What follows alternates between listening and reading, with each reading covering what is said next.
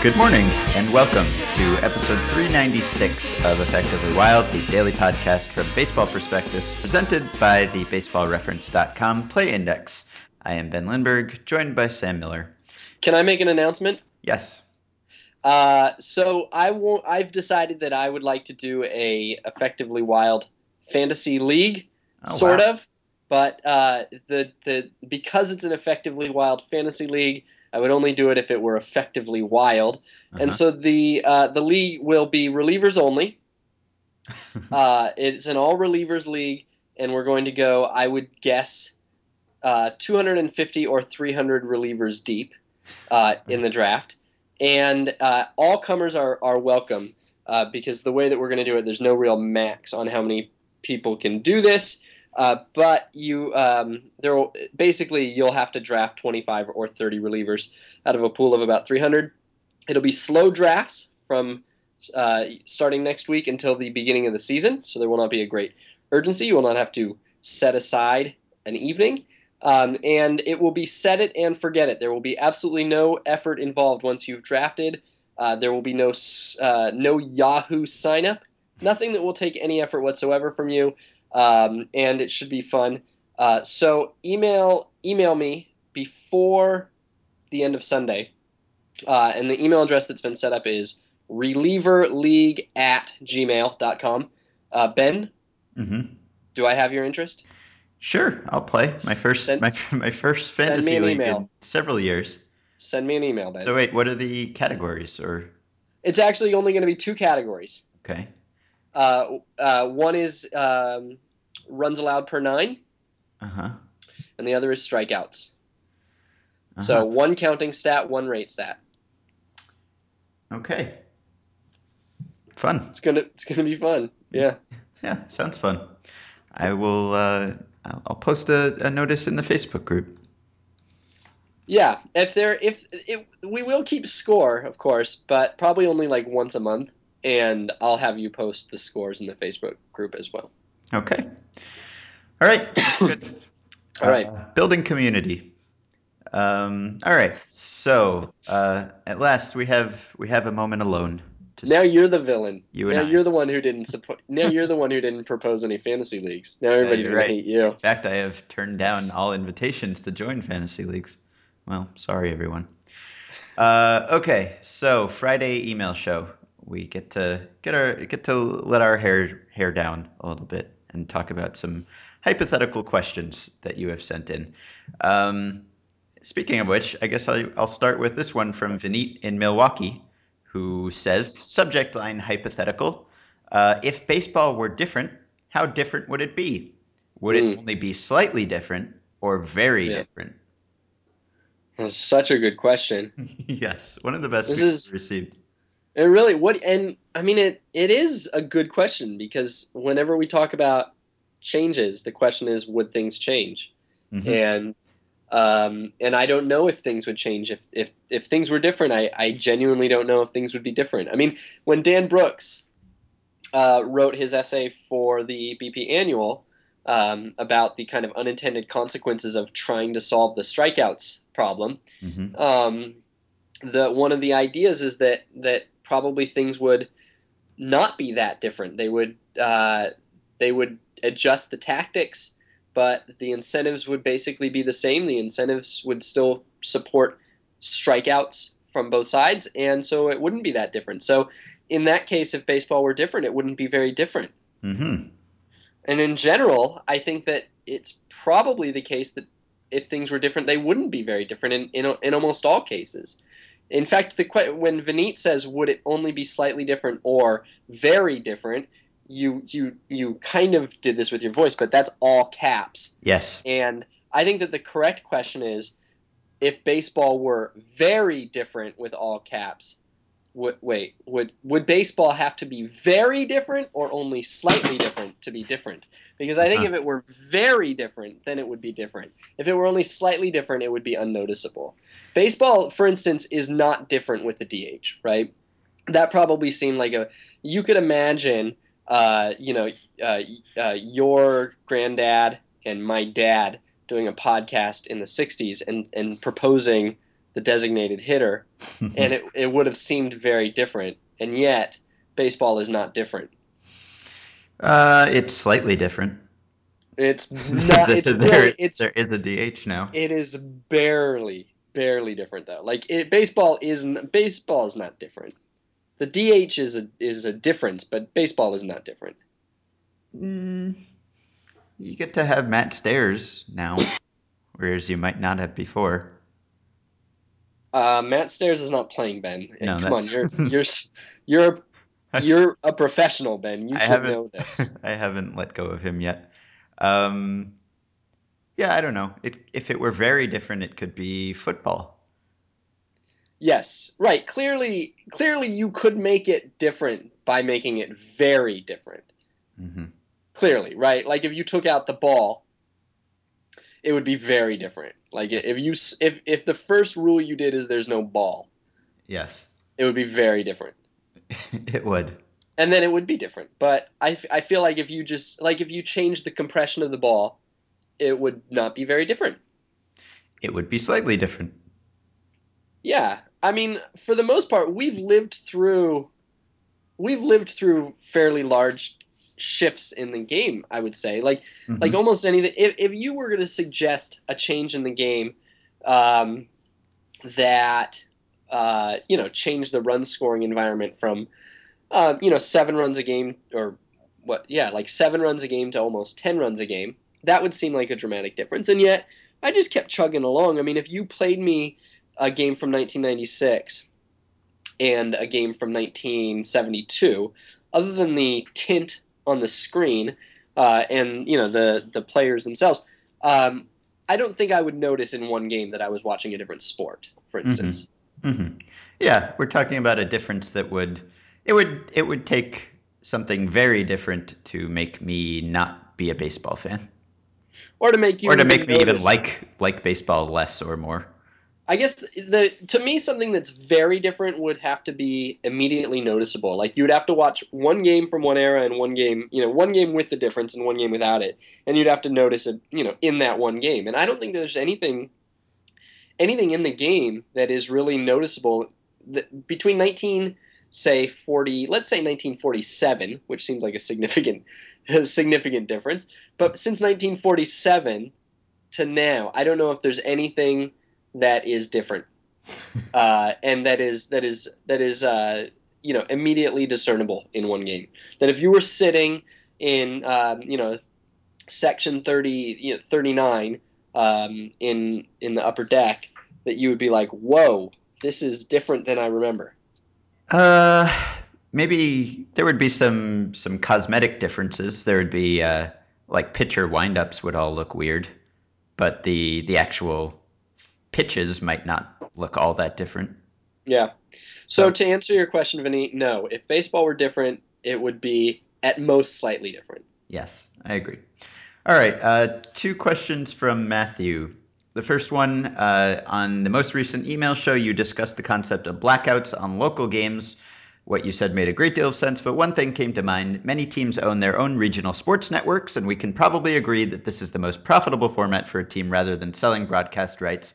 However, why shouldn't a team such as the Red Sox or an Orioles or Nationals sell their game directly to the consumer in an MLB TV team package for more money, cut out the middleman of cable, and make more money? And fans who only get cable get to watch sports would save money as well. Given the wild success of MLB Advanced Media and cable appearances of dying, wouldn't it be wise for baseball or teams to pursue a similar strategy? It seems to me that they are, or at least some of them have already done this. Um, if we're talking about a team with an RSN making its games available in market live or not live streaming to cable customers, that has already been done. I know that the Yankees have been doing that since 2009. They were the first to do it. Yes Network offered its games streaming to certain cable customers, and I think the Padres did it the same year. And I think the Blue Jays do it, although that's a little different since they are owned by the cable network as opposed to owning the cable network. But there are a few teams that do that, and I think the way it works, or the way it worked as of 2009 at least, when Bud Selig sent a memo around that was published on Sports Business Journal was that half of the proceeds go to Major League Baseball Advanced Media, and the other half goes to local interests. So the team, or the regional sports network, or the local cable provider. So I don't know why more teams don't already do that, but I'm sure it's complicated to work out legally and with all the parties involved. But maybe we'll start to see that more. And it's basically a reverse MLB TV where you are blacked out of that streaming when you are out of market, and you can only watch it in market. So that is my answer to that. Great answer. Thank you. Matthew also asks, with the increasing amount of incredibly young stars and career peaks coming at a younger and younger age, do you think we'll see a movement to see younger players treated more fairly? If Mike Trout puts up another 10-WAR season and suffers a career-ending injury, he would make less money in his career than insert washed-up bum veteran will make next season.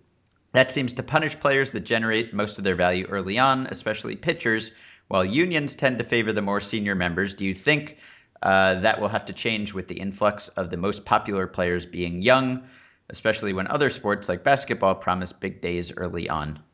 Hmm. It's a good question.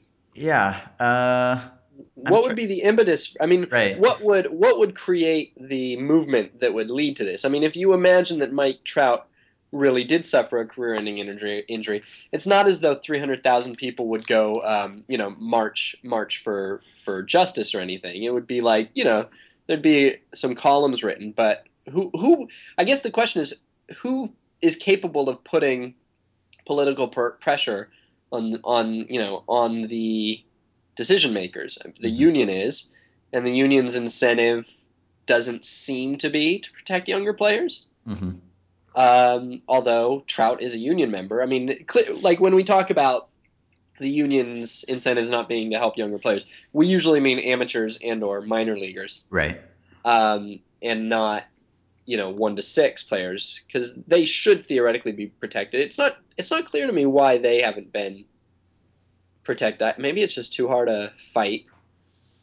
But yeah, I don't know. I Protected mean, as in they can make whatever teams will pay them. I mean, I think that's just yeah, more or less. Yeah. yeah. I mean, that's just the concession that the union had to give Right. for Yeah. free agency, I suppose, is that they had to give teams some Yeah. savings and cost certainty early on. So Yeah, but at the yeah, time, I mean, that was what they gave at the time. That was 40 years ago, and like I yes, say, right. it might just be that that's too big an issue. Like that they have other issues that are always more important and/or easier to get than that. Yeah, I mean, that would be a huge change because you have teams now that are really trying to develop pre-arbitration talent, and that's how teams will tell you that they win by getting that kind of player. And if that's not a route to success anymore, then maybe that. I mean, if that were the case, then maybe you would start to see competitive balance be affected, because then you'd really be talking about only wealthy teams being able to have good players at any point. So what? Imagine a situation where you didn't have the 1 to 6 years, and starting tomorrow, everybody was a free agent. As soon as they are, as soon as they are, say you get 1 year maybe or something. Then what would the Pirates do in that situation, or what would the Rays do? And do you think that the amount of money spent on players overall would go up? Would the amount of total salaries go up, or would it just be redistributed? Uh, I think it would probably. Well, I don't know, because obviously you'd flood the market with players, but there'd also be a ton of demand because you'd have so much turnover. I don't know that. I mean, that was discussed early on in free agency, right? Where it was like that was like what Charlie Finley wanted to do or something. I think it was just have everyone be a free agent every year. Mhm. Um, I don't know what the effect of that would be. But I'm not saying everybody's a free agent every year. I'm just saying that there's no 1 to 6. There's no club control. Like maybe you have club control, but instead of You can having still your sign long-term deals if you want to. yeah, yeah, you could. I'm just saying that like your first, instead of having your first 3 years, your contract gets renewed at the minimum, and then you get this arbitration system that artificially suppresses you. You just have it basically be an arbitrator you're arbitration eligible every year for the first six. The club controls you basically, but you have to pay full market value. Well, in that situation, the Pirates wouldn't be able to afford a lot of their guys, Mm, so mm-hmm, it would be like a de facto free agency kind of a mm-hmm. thing. Yeah. And so yeah, if they couldn't afford those guys, where would they spend their money? It's hard to imagine. Um, well, it's hard to know. Yeah. I don't Okay. know. It does seem weird though that we have this. It does seem weird that we have this system that's set up that the only good it does is that it makes poor teams better, Uh, and like that's the only reason. Like it feels weird to well, explain to my like it. saves owners money is the Yeah, main yeah, yeah. But reason. good thing. I said good thing. Okay. So I don't know if I said good thing, but that's what I mean. Uh-huh. So I mean, it does like. Can you imagine going to Mike Trout and being like, no, no, we know you're worth $50 million, and yet we have to pay you 1/100th of that because the Pirates. That wouldn't make any sense. Like if you tried to explain that to him rationally, it makes no sense. Like how is that the only solution to the Pirates problem? Is keep Mike Trout from getting paid what he's worth by the Angels. Hmm. Doesn't it feel like all of baseball's solutions to competitive imbalance are weird and like they're all like 3 steps too many and they all have 10 unintended consequences? Yeah, well, we've talked about that with the draft pick compensation. That's always Oh, the it's way it the works. worst, man. The draft pick Yeah. compensation just kills me. Just up all night thinking about it. Next question. Let's do one more question before our play index segment. This one comes from Samuel. He says, your chat with Nick Picoro about Kevin Towers struck some curiosity in my prospect-driven mind. You guys labeled Towers as a 40-man roster kind of guy who sticks to primarily the big league club. Did we do that? I don't remember doing that, but okay. Yeah, no, Uh, Nick did. Nick Nick said did? that. Okay. This made me wonder how aware MLB general managers are of the so-called pipeline of prospects throughout the league who will soon be with big league clubs. To give you guys a question, I will ask this. Out of the 30 general managers, how many know who a highly rated but not top 50 kind of prospect like David Dahl is? I would say that's an easy call that all 30 would know David Dahl. You Uh, would. I think so. I mean, he's not a top 50 guy, but he is a top 100 guy, at least according to our rankings. And he's the 10th overall pick 2 years ago. Yeah. So So they would have probably. I mean, most teams. Well, I don't know. Would like? I mean, clearly I would say the Rays know who he is, but like the Rays wouldn't have probably scouted him because they would have known immediately that he wasn't falling to them, right? So they might have scouted him a little bit, but it's not like they would have had to have conversations about David Dahl, the player. So and I mean, as a person who reads a lot of prospect writing, a lot of it does just fall right out of my head, oh you yeah, know? me too. So there's a lot of names to know. Yeah, I mean, I think anyone who's taken in the first half of the first round, I Yeah, think probably. is in any GM's head or any baseball executive's head somewhere.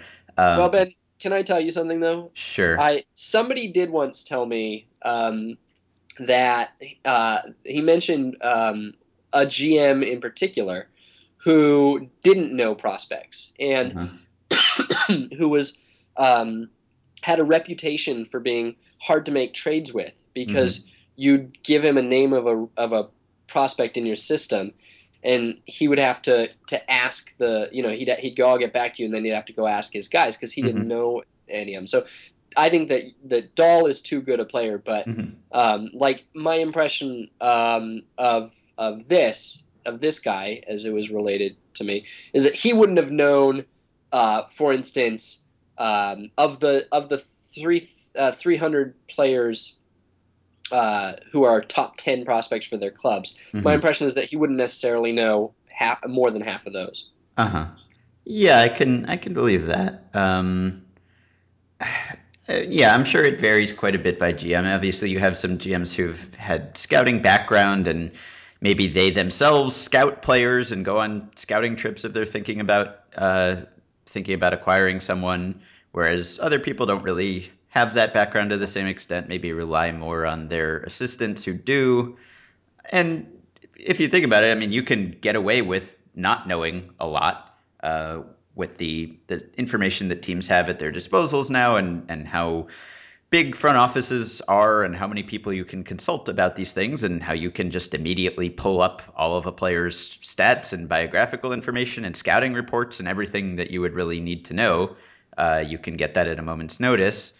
So, sure. I mean, when I talk to the people on our prospect staff at BP, I'm always amazed by how many people they know, how many names Yeah. they know, like at any level, Those it guys are seems like. insane. Yeah, Right. It's those guys are crazy. insane. You ask them the most random guy, and you ask them about one specific tool of Right. the guy, and they know the tool. It's Yes. crazy. It really is crazy. And it's not, I mean, there are certainly many, say, like Dynasty League fantasy players who know more than, or at least are aware of more prospects than some GMs are, I would think. I mean, I get emails about, or, chat questions about like 16-year-old players, 17-year-old players, guys who pitched like 20 innings professionally, or maybe even have not been drafted yet. And it's just insane because people have fantasy leagues where they draft these people years and years and years before they even have a chance of being in the major leagues.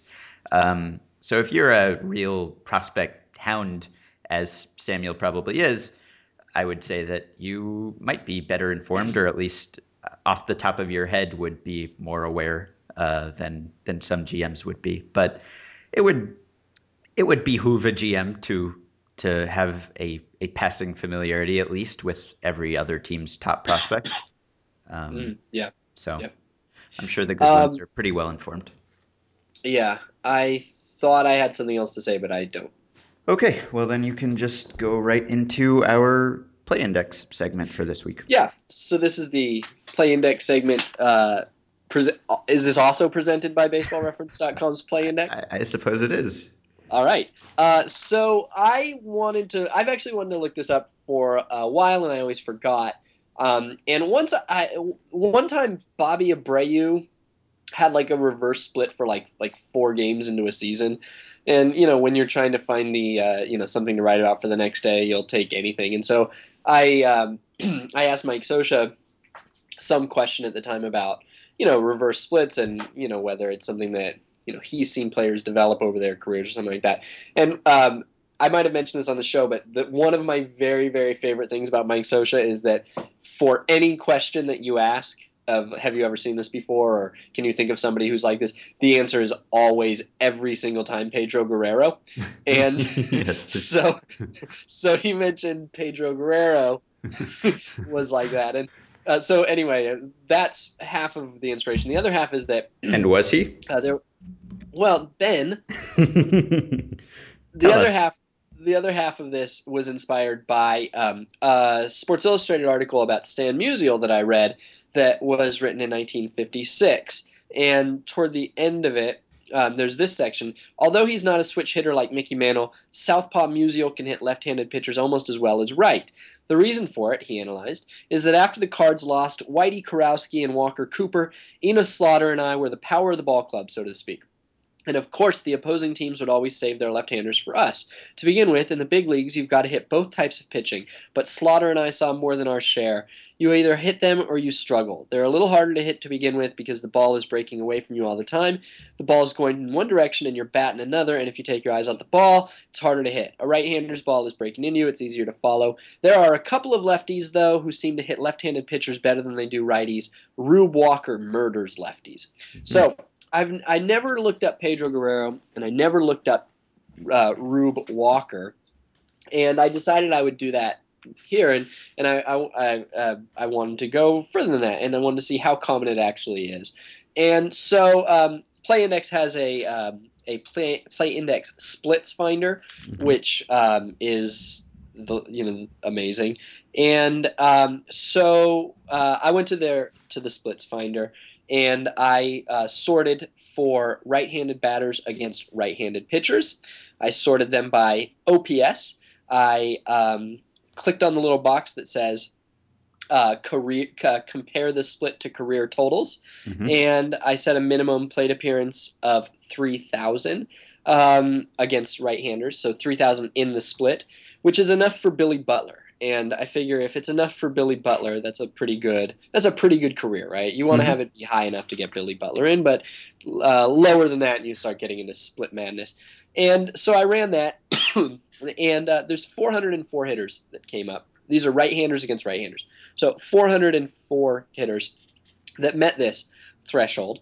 And of those 404, there were 31 with a platoon split, a reverse platoon split. Hmm. Um, and so then I repeated it with lefties, and you can't set the threshold nearly so high Hmm. for lefties for obvious reasons. So I had to go all the way down to 1,000 to get a sizable sample. So I did the same stuff with 1,000 plate appearance minimum for the split.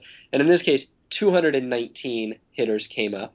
And of those, only three were better, which is kind of surprising when you first think about it, because the sample is one third the size. You would think that the fluke possibility would be just mountains higher, Mm. and yet, as we know, the lefty lefty platoon advantage is considerably stronger than the righty righty platoon advantage. So, despite this sample being three times flukier, the effect is apparently many times stronger, and there were only three of them that were better. Mm. And and the uh, I once I had these results, I downloaded them and put them into a spreadsheet so that I could analyze them. But the way that it's displayed, it's very easy to just eyeball. So you can just eyeball and you can see the ones that jump out having a split higher than their career totals. Anyway, to answer the question, Pedro Guerrero, Hmm. 850 OPS against right-handers, 850 OPS against left-handers. He Wow. is not he is not one of our 34 reverse splitters, but he is as close as could be. Uh-huh. And now that I think about it, out of respect to Sosha and Guerrero, I probably should have gone the extra decimal point and seen, but I didn't. So anyway, the point is though that Sosha did have a good eye. Guerrero is he's at the far end in this regard. Rube Walker Rube Walker, OPS against righties. Hmm. Remember, he's a left-handed batter. Against righties, 579. Against lefties, 995. How many plate appearances? Well, so that's the tricky thing is Walker didn't play that long, Uh-huh. and some of his career took place in an era where splits were not Uh-huh. easily gotten, and Right. so in fact, this seems to be largely a numerical thing. This is 1,400 plate appearances against righties and only 104 against lefties. And Uh-huh. so clearly we would not take 104 as gospel. However, 995, it's 416 points higher. And so for if nothing else, I will say that Musial was onto something. And then Is Ichiro in this Musial, group? uh, Ichiro is in the group. Yeah. Ben, well done. Yeah. Yeah, Ichiro is one of the three lefties. He's 784 against lefties Uh-huh. and 775 overall. The other lefties are Kelly Johnson, Huh. who is 8 points of OPS better. Well, I guess he's not. He's 8 points above his career overall total, so he's probably like 14 points or 12 points or something. So can conceivably still fall beneath that threshold. But of course, Ichiro looks safe. Here's the third lefty. So it's Kelly Johnson, Ichiro, and Enos Slaughter, Oh. the guy that Musial said had to Wow. get better because of the thing, right? So like he totally got Slaughter right. So I was pretty Huh. stoked about that. Comes full Um, circle. and Musial, as you recall, that I began this reading by saying that although he's not a switch hitter like Mantle, he hits lefties almost as well as righties. He didn't really. He 997 OPS against righties, 922 against lefties.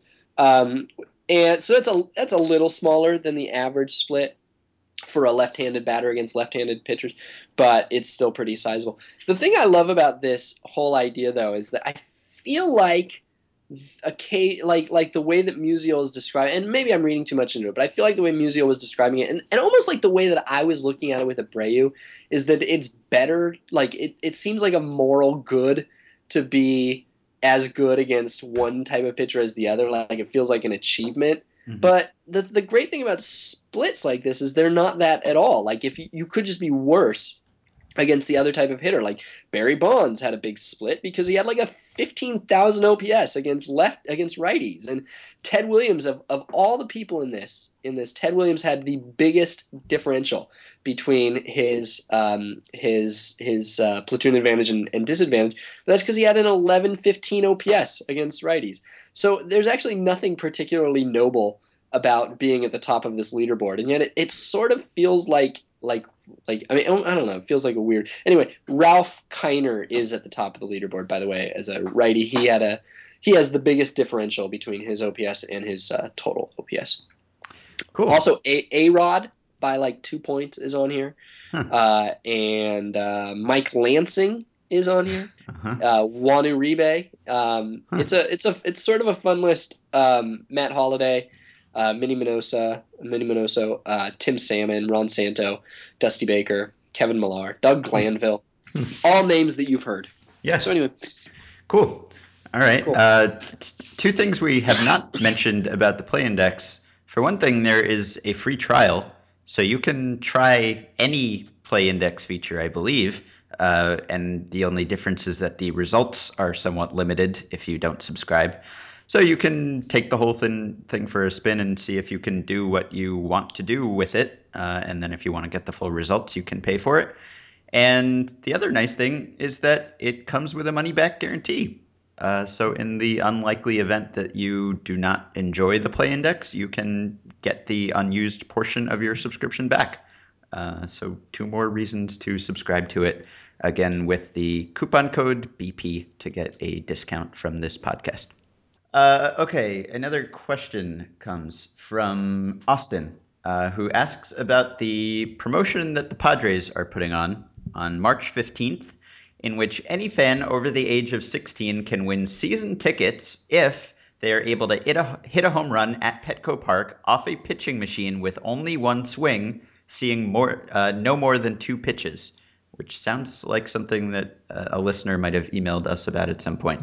Anyone who played Division One baseball or professionally at any level is exempt from the competition.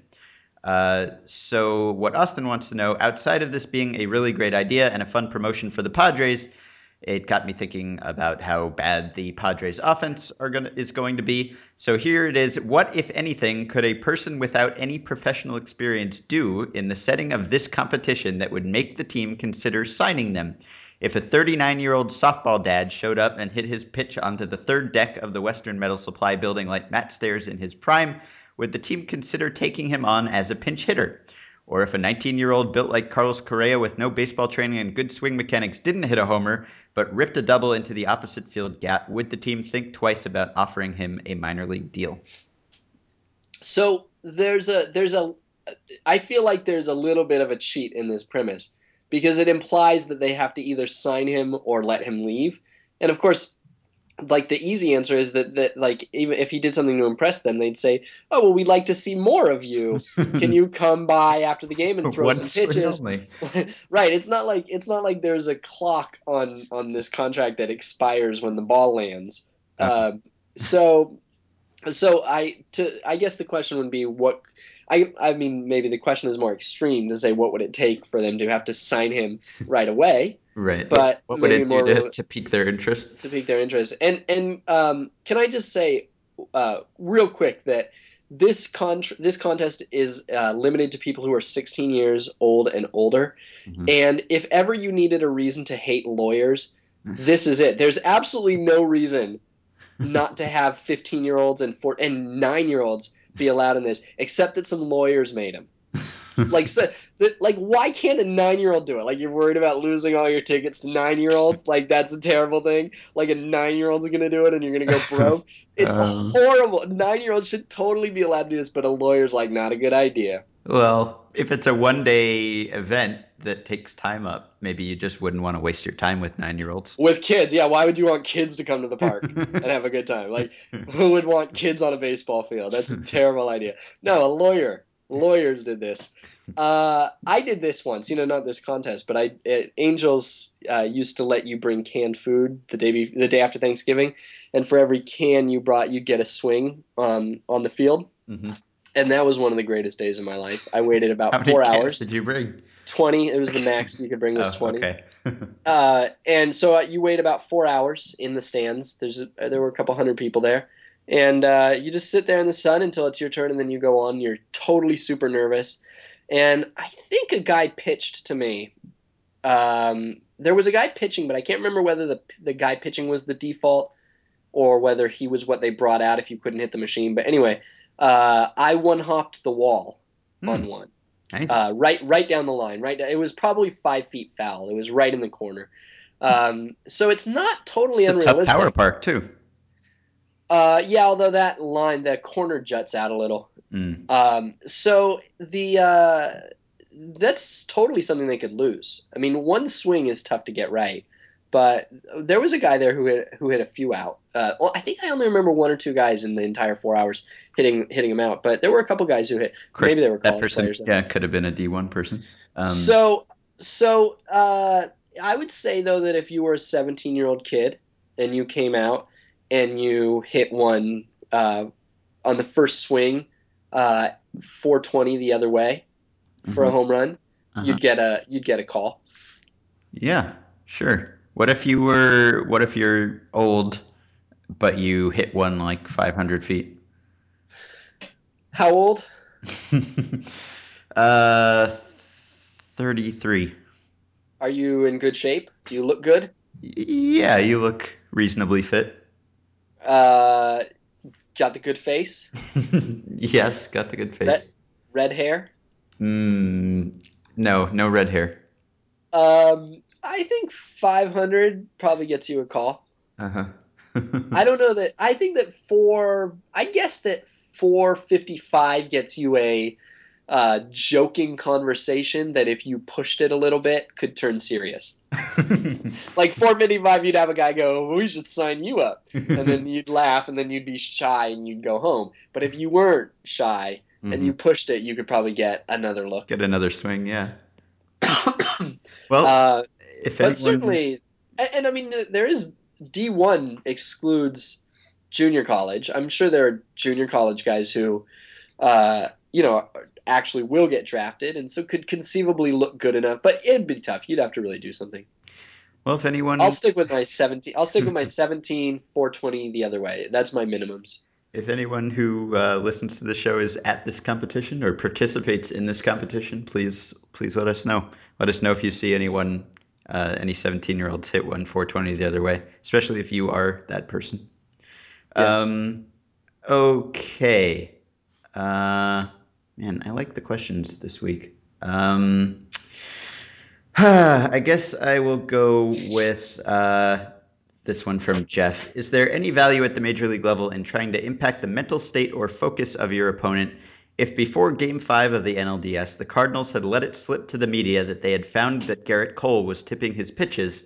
Do you believe, one, that Pirates coaches would spend enough time trying to find the flaw on video that it would impact the team's preparation? Or two, even if Pirates coaches told Cole that the story was made up and his mechanics were flawless, Cole himself would be worried enough that it would impact his performance.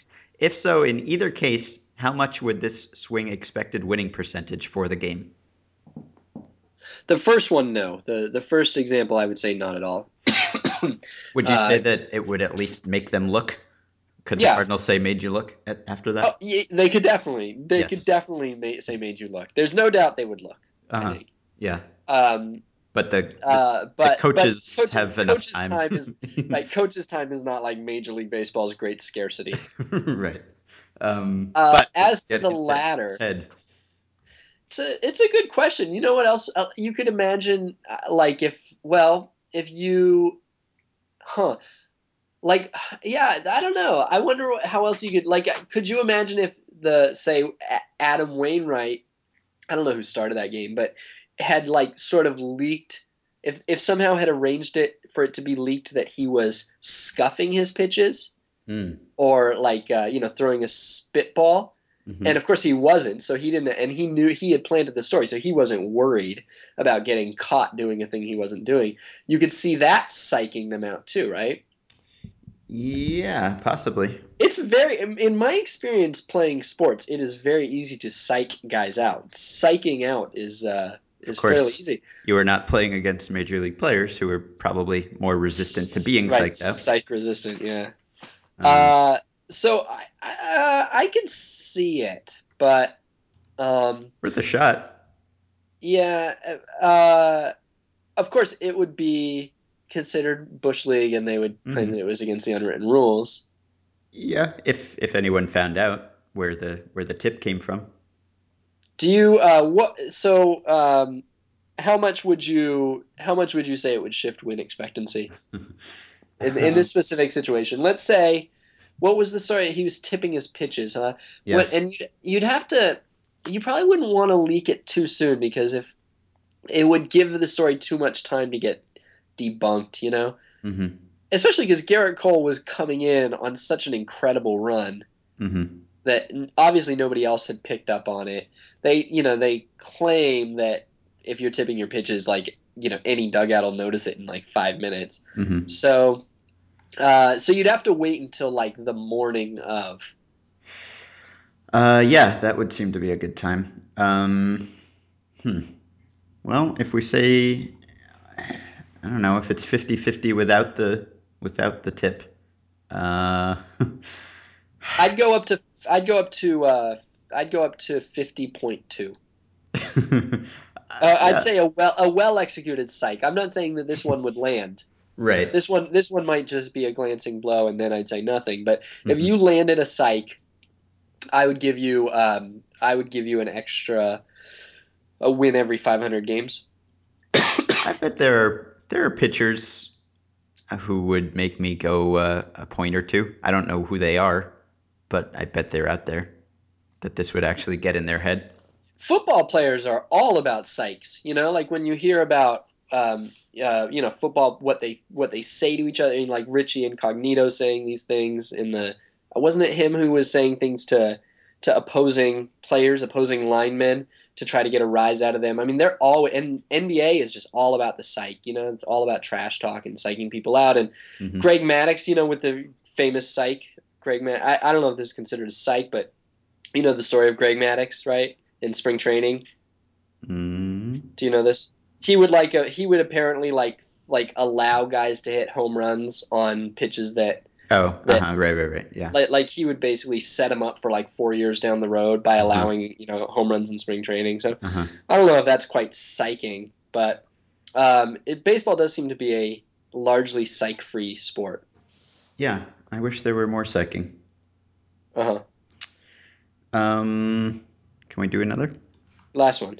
Okay. Eric Hartman asks, it seems that there are a lot of transcendent defensive performances in the last few years. He mentions that this is something that we mentioned not too long ago. I was wondering if these stats adjust as defense does. Maybe I'm wrong, but in the last few years, it seems that there's been a greater emphasis on defense than during the late 90s and early 2000s. Therefore, wouldn't an even better performance be needed to be a +5 defender? Wouldn't this mean that the incredible numbers being put up by Manny Machado and Carlos Gomez be even that much better than a similar score would indicate from 15 years ago?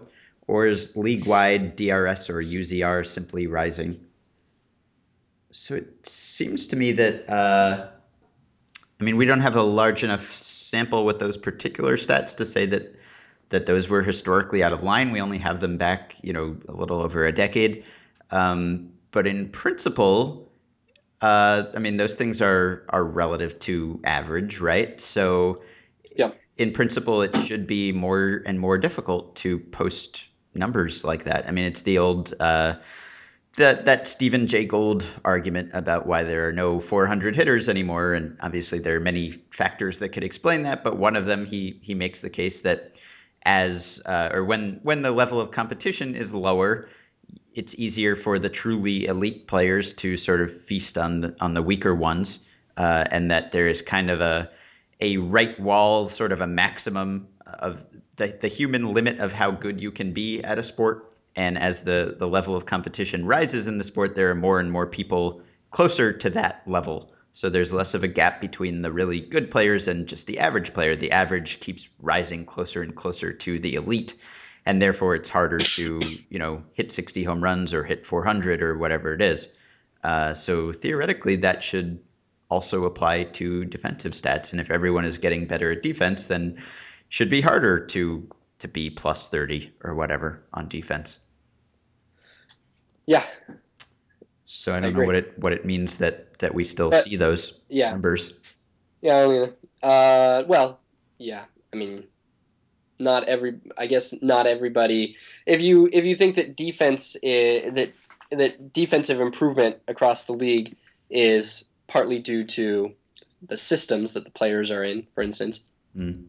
then and perhaps also the effect that a park has on defensive metrics, then you would say that not all players are necessarily improving at the same rate.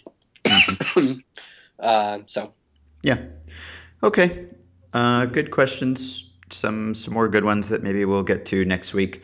So please support our sponsor, the Play Index. Coupon code BP for a $6 discount. Please send us emails for next week at podcast@baseballprospectus.com. Please rate and review us on iTunes and subscribe to the show on iTunes so that more people will think that this is a show that they should check out. And please join our Facebook group at facebook.com/groups/effectivelywild. And we will be back next week with more preview shows. Have a wonderful weekend.